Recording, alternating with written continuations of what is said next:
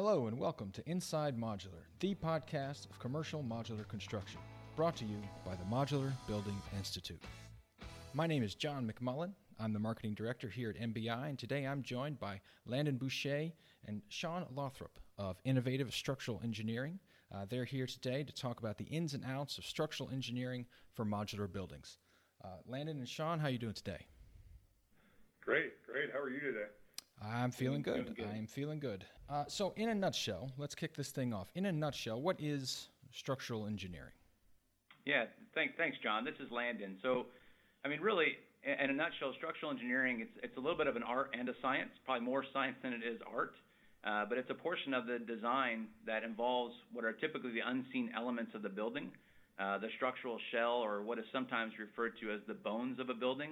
And I say that it's a little bit of an art because there's solutions that we can come up with, right? But that we know just from our own perspective as structural engineers. But we're working on a project. We're working on that project with a whole team of people, and there's different needs and understandings that each person on that team brings to the table. And so sometimes the art is involved with the creativity and coming up with a solution that fits everybody.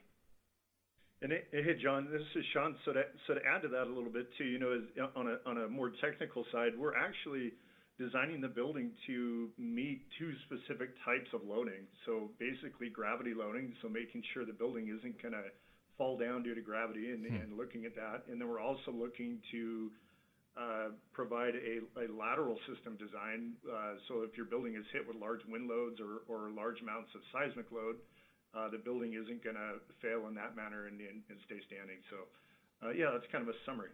Gotcha. Thank you. So, Landon, you mentioned that there's a team at work here. So what is the structural engineer's role in the project? Where do you fit in that team? Yeah, that's a great question, and so I'm going to have Sean expand on this a little bit, but, we get asked that question, from time to time, and I always phrase it, and really it comes down to three parts, really. Number one, it's to listen, right? That's how it starts off, where we want to listen, understand the customer's objectives for that project. Number two, we want to present the options, right, on how to achieve those objectives. And then number three, we want to coordinate effectively to ensure the desired outcome for whatever project it is that we're working on at that moment. But specifically when it comes to sort of the nuts and bolts, if you will, for what our role is, I think I'd like Sean to expand on that a little bit. Yeah, no, thank you. So we're basically creating, if it's a wood structure, we're creating a wood framing plan to show how to build the structure. At the foundation level, we're creating a foundation plan that shows, how thick the concrete should be, where the rebar should be located, where the anchor embed should be. So we're basically creating a plan set and then a calculation set to go along with it to submit to the jurisdictions that allow or it gives a guideline for the builder to know how to put the structure together to be able to resist certain types of loading. And so I have to imagine there are some differences between plans and designs that you would make for a modular building as opposed to a traditionally built building. I was wondering if you could go into that a little bit. Yeah, so this is Sean again. I can comment on that. So really, I think a lot of people are maybe get scared by the term modular or volumetric modular or panelization and that, but realistically, modular buildings are built with the same materials as traditional site-built structures. The main difference is that the configuration of the materials. So, a modular structure would be built with maybe a floor and a roof on the volumetric piece with framing and detailing being different and the attachments to certain parts of the structure being different. But overall, the materials themselves are very, very similar to the traditional site-built construction. It's just more of a configuration change in how they're put together. Thanks, Sean. I got another question for you. What process do you use when you're working on a modular project? Is it any different than you would normally use? Do you use specific software, specific strategies when you design for modular? So realistically, the design or the process of designing a modular building is very similar to a traditional site-built structure. As far as the structural engineer's view into the project of the way we approach it, it's very similar to the traditional. I guess, like I said previously, the only difference is really just understanding maybe each factory's needs and factory configurations and knowing how to deal with specific materials. Different factories build different ways. So Factory A may build all out of steel, and we have steel moment frames and steel brace frames and a different foundation configuration. Where Factory B may be all wood, and we're so it's really understanding the factory's needs and kind of approaching it that way, and really that's the biggest process difference, I guess, between modular and traditional. Yeah. And you speak of the factory's needs. At what point in the process do you start working with the factory? I imagine it has to be pretty early on. Yeah, I mean, we like to get going. I mean, that's honestly one of the first questions we typically ask is who is the builder, who's the factory, so that we can, if we haven't worked with them already, try to get up to speed on what their system is and how they like to build. And every factory is geared differently to be able to build efficiently in a certain way. So knowing that up front is really a key. Yeah, the earlier the better. Gotcha. So I have a question. You mentioned earlier, I think it was Sean, that we don't want the buildings to fall down. Of course we don't. Outside of that, how would you judge your success on a project? What would make you say, hey, I did a good job on that project? Yeah. Hey, John, this is Landon again. I think there's a number of factors involved with what we believe constitutes success in a project, right? Obviously, our main objective, right, is to make sure that we're creating a plan set that is in line with the building code and is structurally sufficient and buildable, right? That's really the key thing, is it buildable? But ultimately, what I think really matters is what the customer believes. And so when a customer comes back and asks us to work with them again or refers us to a colleague of theirs, that's how we know that we've succeeded on a project. And to that end, that's really been, I think, the key factor in our growth over the past 15 years or so, has been that sort of word of mouth marketing.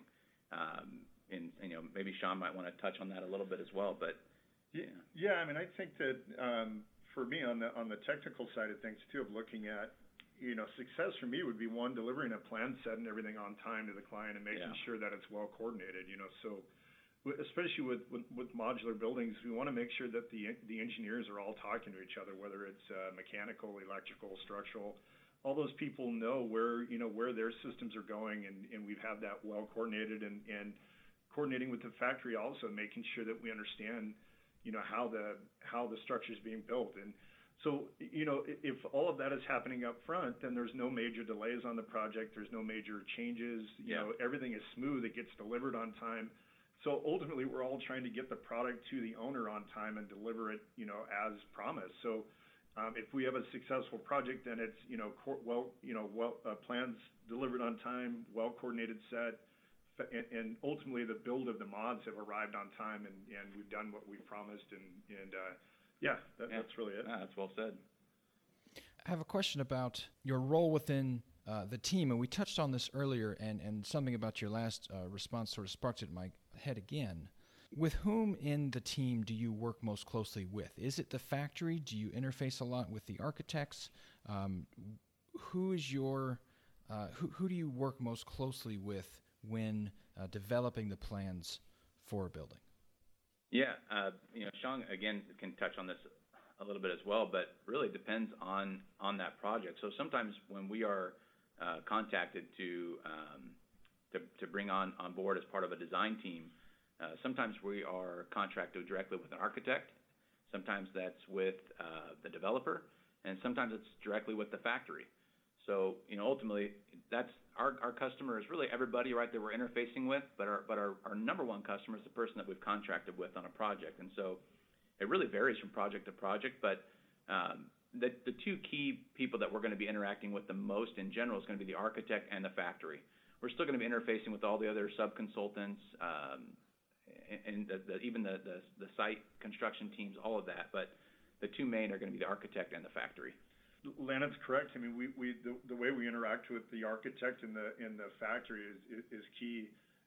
Maybe what some people don't understand is that there's a factory component, and then there's a site component to this type of building, and we may have a different architect on a portion of the building, but for the most part, there's usually one architect, one factory, and we're working with those two groups to get everything done. But there could be an owner's rep too that we're also typically working on maybe site-built structures and different things that aren't part of the factory process. That way there's one engineer on a product and we're not bringing in multiple people to do similar designs. What we've found is it's really efficient to make sure that you have the same engineering team for the factory, for the site portion, for even the site walls or site trellises and that. That way there's an understanding from that one engineer of how the whole project goes together. So, that's kind of real quick. That's a really, really good point. Yeah. So do you guys get to go on site as well as, your design work in your offices? Do you get to go everywhere the project goes, or are you stuck behind a desk all day? No, we do. So the code requires specific parts where we actually have to observe the construction.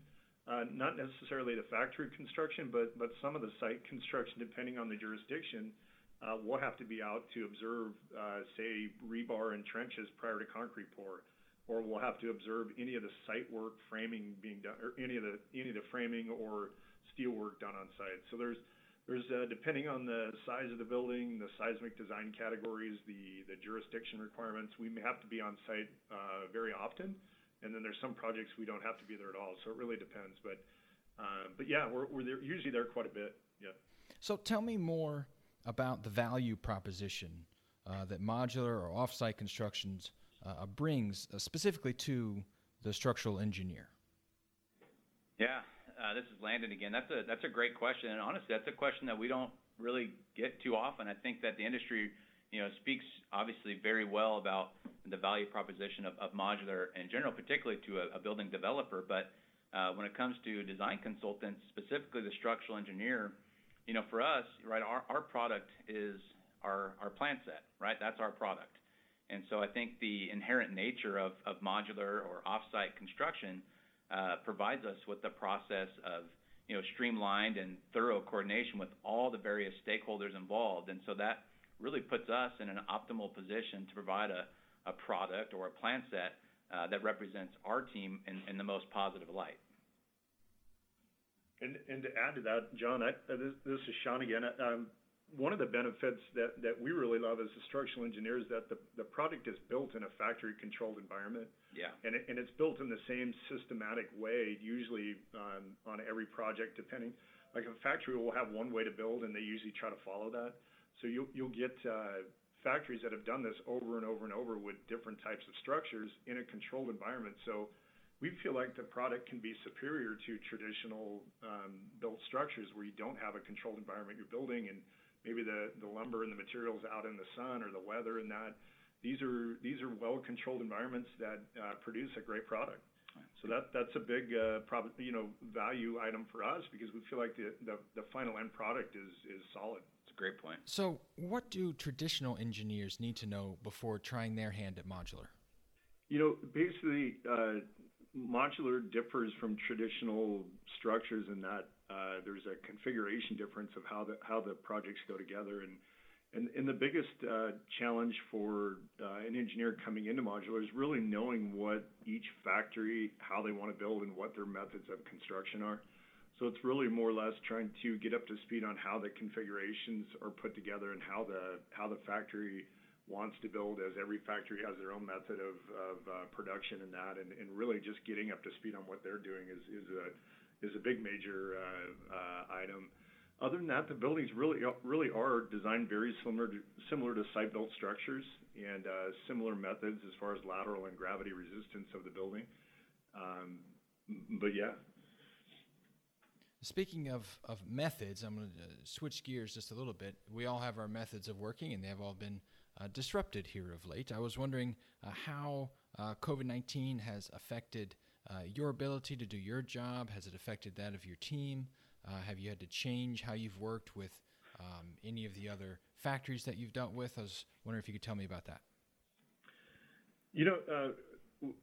COVID-related stuff, really, we've seen a little bit of reduction in business, not much. I mean, it's maybe been 5-10% of our workload, and I think that's expected really with everything that's going on.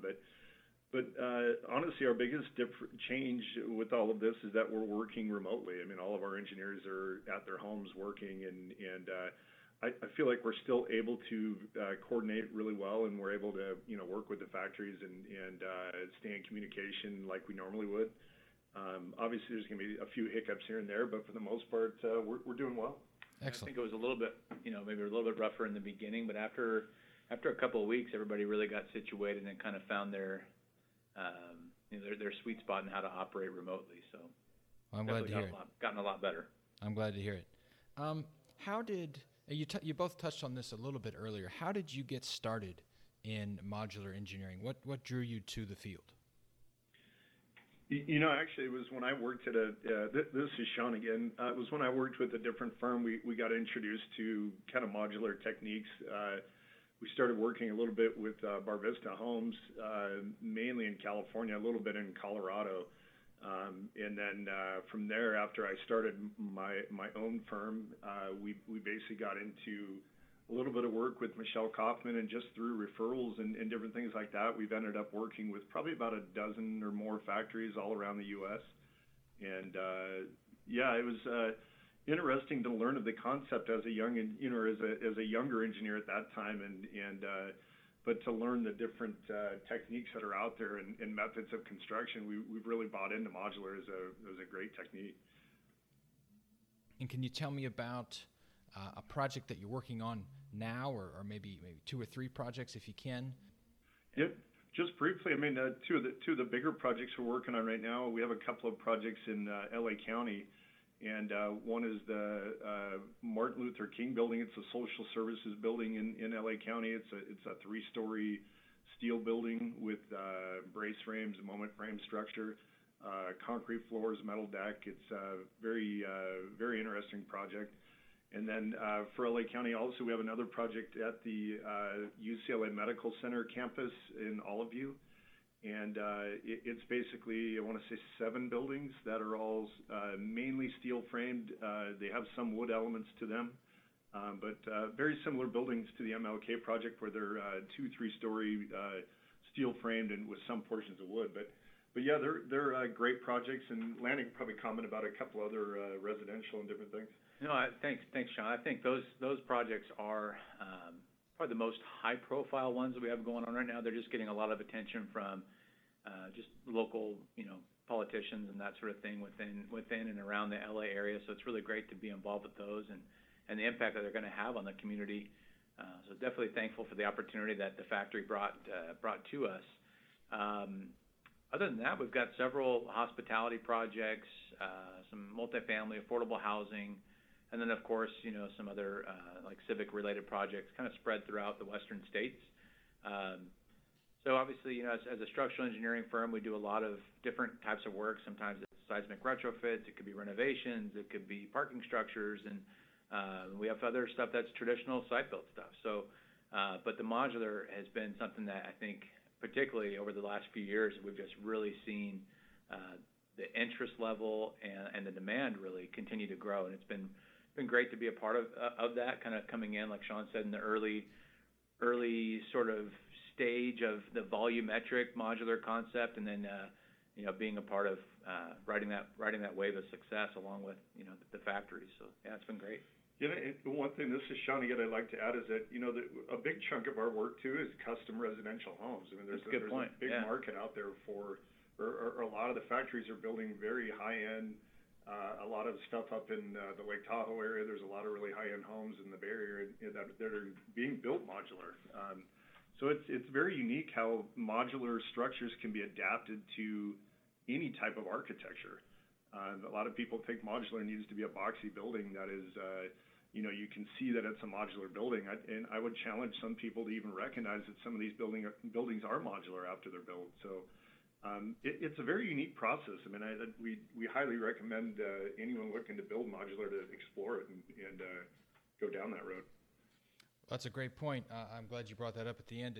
It is really getting difficult to tell the difference, and it sounds like you guys have been staying very busy. I'm thrilled to hear that.